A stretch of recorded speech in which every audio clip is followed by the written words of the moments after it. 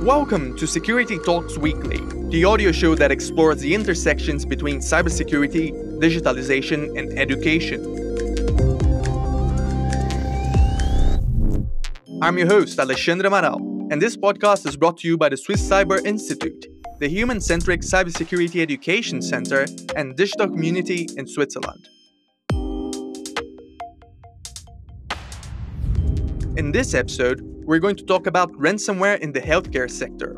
According to an IBM security report published in February, cyber attacks in healthcare more than doubled in 2020, with ransomware accounting for 28% of all attacks. The effects of the COVID-19 pandemic in particular have put a global importance in the sector, since hospitals deal with so much time-sensitive information that directly impacts their patients' treatment and well-being. They are in an especially vulnerable position when it comes to ransomware, and that's why it's so important we address this issue. To discuss more about it, I'm going to talk to Theodora Dragan, a data protection officer working for the Cyber Peace Institute, a Switzerland-based NGO dedicated to enhancing peace and stability in cyberspace. Thank you so much for being here, Theodora. Excited to speak to you. Thank you. Thank you so much for having me. I'm very excited to have this conversation with you today. And hello, everyone. Thanks for tuning in. So, Theodora, it has never been so important to talk about cyber attacks against the healthcare industry. I imagine you must have had your hands full with work in these past few months. Yes, unfortunately, it is an issue that is really surrounding us, and we are seeing more and more ransomware attacks. Specifically, when it comes to cyber attacks in healthcare, these attacks more than doubled in 2020, with ransomware accounting for 20% of all the attacks. So during the COVID-19 response efforts, the personal protective equipment suppliers and vaccine supply chain were targeted as part of ransomware attacks. And the problem really is that at the heart of this phenomenon, there is a misalignment of economic and policy incentives that really allows criminals to operate successfully and with impunity, so with near zero accountability. And what we are trying to do at the Cyber Peace Institute is to advocate for more accountability in cyberspace and to ensure that we work together to reduce the harms from cyber attacks on people's lives worldwide and to provide assistance to vulnerable communities and at the same time call for responsible cyber behavior and accountability. That's certainly something even more important going forward. And by the way, I was reading the latest report the Cyber Peace Institute released this year called Playing with Lives, Cyber Attacks on Healthcare Are Attacks on People. And I have to say, it's a fascinating read. It gives an incredible overview of the cyber crimes that happen in the healthcare industry, and the raw number of attacks on hospitals has increased a lot alongside with the pandemic. Yes, indeed. So what we have noticed is that when we were preparing our first strategic analysis report, we realized that normally when we talk about cyber attacks, there's a lot of information around how much that cyber attack cost, what was the financial cost of the attack, what the company had to pay in order to restore its data. But actually, when it comes to the healthcare sector, there is an element of direct harm, which is also a cost. And it's very difficult to actually assess that human cost. So the constant cyber attacks that some hospitals or healthcare organizations are facing result in delays and operational issues that can trickle down to the actual patients. There was one incident in Düsseldorf in September of last year, for example, when due to a cyber attack, the hospital had to turn away some patients. And unfortunately, one of those patients that was turned away from the emergency room had to go to a different hospital that was further away, and she couldn't receive assistance in time. So she didn't make it.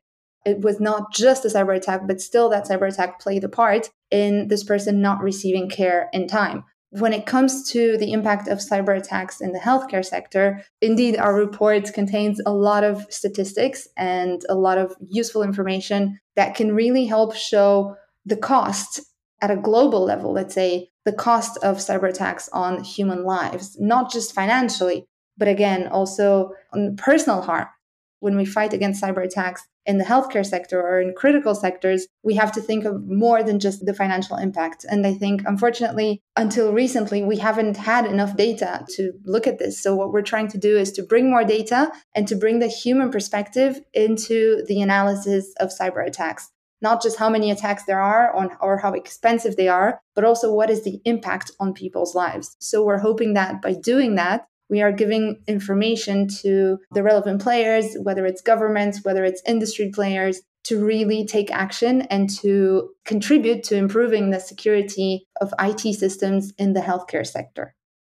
Absolutely. As you said, at the end of the day, we're talking about human lives. That's the most important thing we're all realizing. But, Theodora, when we talk about hospitals and the healthcare system as a whole, they deal with so much time sensitive information that directly impacts their patients. Are they in an especially vulnerable position when it comes to ransomware attacks? Oh, absolutely. Unfortunately, it's a very easy target for a number of reasons. First of all, it's what we call a low cost, high reward crime, especially because of the urgency of having to fix the issue. Whereas when cyber criminals attack, let's say, a private company, that private company could undergo a few days of trying to figure it out, whether they can restore the data from one of the backups that they have, or figuring out how they can fix it without having to pay the ransom. So they have a bit more time. Whereas hospitals are in the situation that they have to figure it out very quickly. And this is something that cyber criminals use time and time again. Even when we think of smaller cyber crimes like the ones committed using phishing, there's always this need for urgency, making you think that you have to pay now, or you have to log in now, or risk to lose your account. So this urgency is really exploited. And we see that happening a lot in the healthcare sector, indeed. I think it's also about whether the hospital has enough incentives to consider anything else apart from the patient's well-being. When you are in that situation and you're considering whether to pay the ransom or not, you are considering human lives. So you're not just considering whether you want to save your data or you want to have your customer data restored. You're considering how fast you can be active again with your system so that you can continue saving human lives. So obviously it's something that is very tricky. It is those that are affected by ransomware attacks that must make this decision, and each context is different and must take into account all the known factors, including the legal factors. So one feedback that we've had was from a CEO of a Hollywood Presbyterian Medical Center, who actually said the quickest and most efficient way to restore the systems was by paying a ransom of $17,000. That was one situation. A study on ransomware attacks showed that 16% of the targeted organizations disclosed paying the ransom. That's even a small number because it could be that even more organizations are paying these ransoms without actually admitting because of the reputational factor. On the other hand, there seem to be also some micro incentives that favor the payment of ransoms. So, for example, the fact that in one case, there was the Colonial Pipeline ransomware attack, and a payment of about $4 million was tax deductible. And a lot of people were surprised to learn that you can simply write it off and say this is a necessary and reasonable expense, and you can deduct it from your taxes.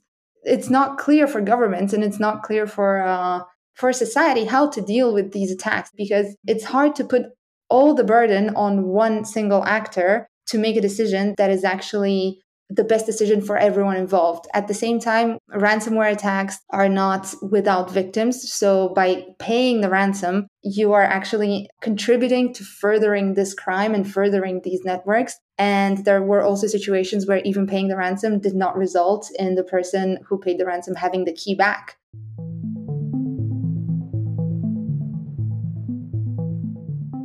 Yeah, and I was going to ask you exactly that. At the end of the day, paying the ransom is more than a security dilemma, it's an ethical dilemma. And it's tricky because there are no right or wrong choices for every situation, but of course, it would be much better to protect yourselves and prevent the ransomware attacks from ever taking place. I was looking through some numbers from your report, and this one was specifically astonishing.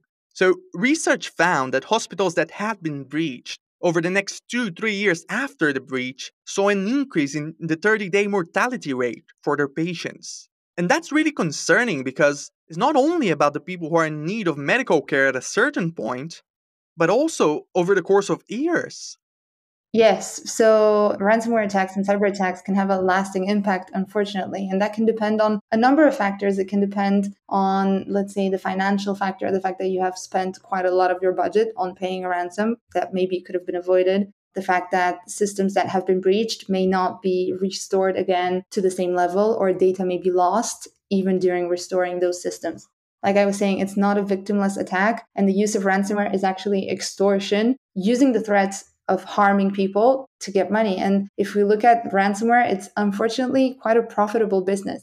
I'm living in Geneva and working in Geneva, and recently there was a summit where President Biden met with Vladimir Putin to discuss a number of issues, and cybersecurity was actually at the top of the agenda. So trying to make sure that the attacks that are carried out of Russia, that these attackers are not given impunity, that they are actually held accountable. So there are diplomatic talks going on at that level, but it's not yet clear what will happen in practice, if those talks will have any practical consequence in terms of how many attacks we are seeing, or if the number will decline.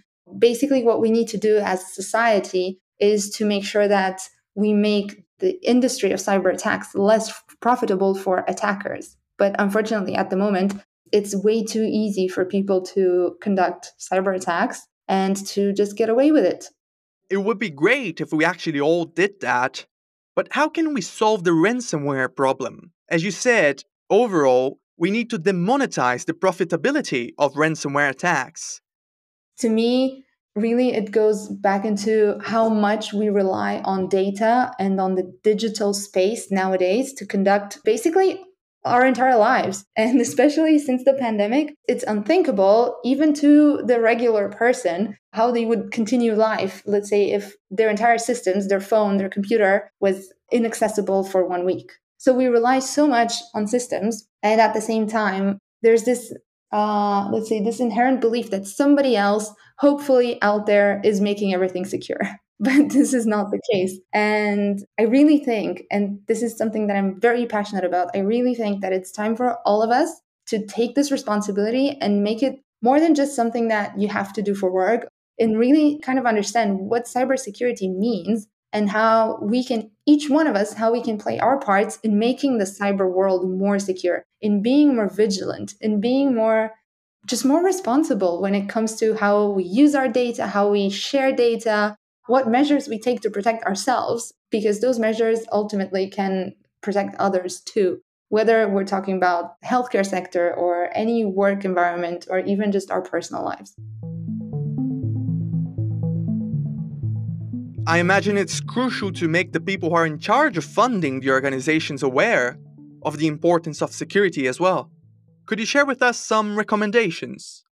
When we think of fixing the problem, usually step one is really to acknowledge that there is a problem. Part of what we're trying to do is to show that there is a problem, to show the size and the scope and the nature of the problems. Having, in the healthcare sector specifically, but not just there, underfunded cybersecurity teams, underfunded programs, and not having cybersecurity as one of our priorities. Unfortunately, we still see a lot of organizations that just don't prioritize investments in cybersecurity because they just don't think it's going to happen to them. Maybe they don't think they're big enough or important enough to be a victim.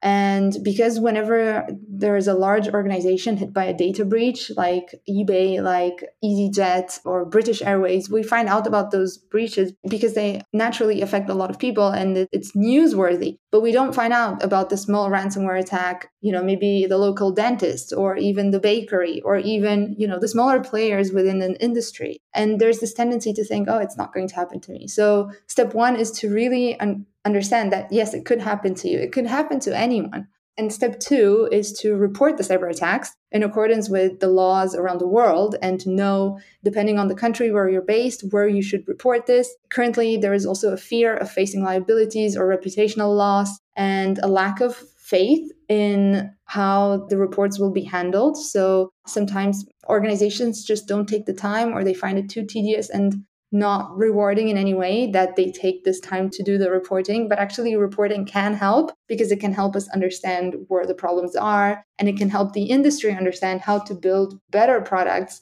that don't have those vulnerabilities that were exploited in a certain attack. And step three is to really implement best practices and cybersecurity hygiene measures, such as patching vulnerabilities, updating systems. And here we do need to rely also on the industry actors that develop products. Then along the supply chain, we're in a better position. Ultimately, it does come down to a financial problem as well, because to have a good cybersecurity program, you need to make an investment. When working with NGOs, for example, we at the Cyber Peace Institute, and we noticed that many don't have an acceptable level of cybersecurity because the donors and supporters expect their donation to go 100% to the supported cause, but they don't want to give funding to allow that NGO to invest in a cybersecurity program.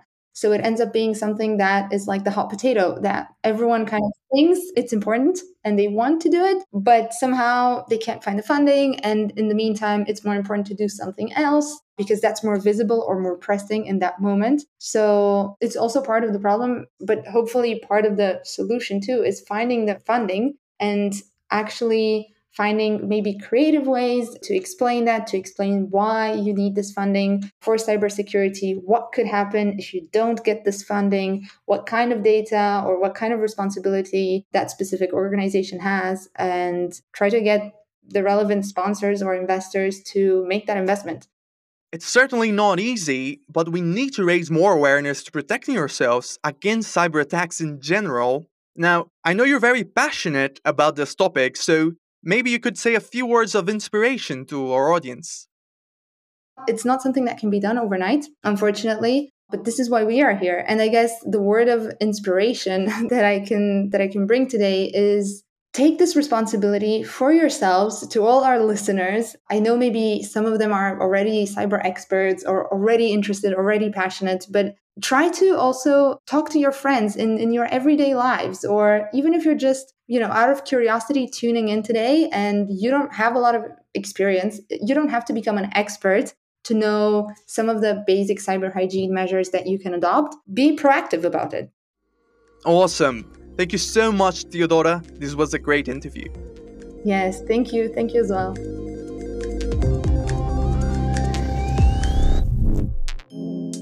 Thanks for joining our conversation today. If you haven't already, subscribe to us in your favorite podcast listening app and get a brand new insightful episode every week. Security Talks Weekly is produced by the Swiss Cyber Institute and hosted by me, Alexandre Amaral. The Swiss Cyber Institute is the human-centric cybersecurity education center and digital community in Switzerland. And our guest of today, Theodora Dragan, a data protection officer working for Cyber Peace Institute. If you have any questions regarding what we talked about in our interview, head over to the Swiss Cyber Institute's website and contact us. We read every comment and we might answer your specific question in a later episode.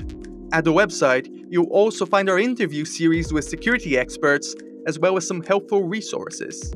There, we have the Swiss Cyber Academy, which offers the most intensive and up-to-date cybersecurity training courses in the market. Thanks once again for listening, and we'll see you next time. Ciao!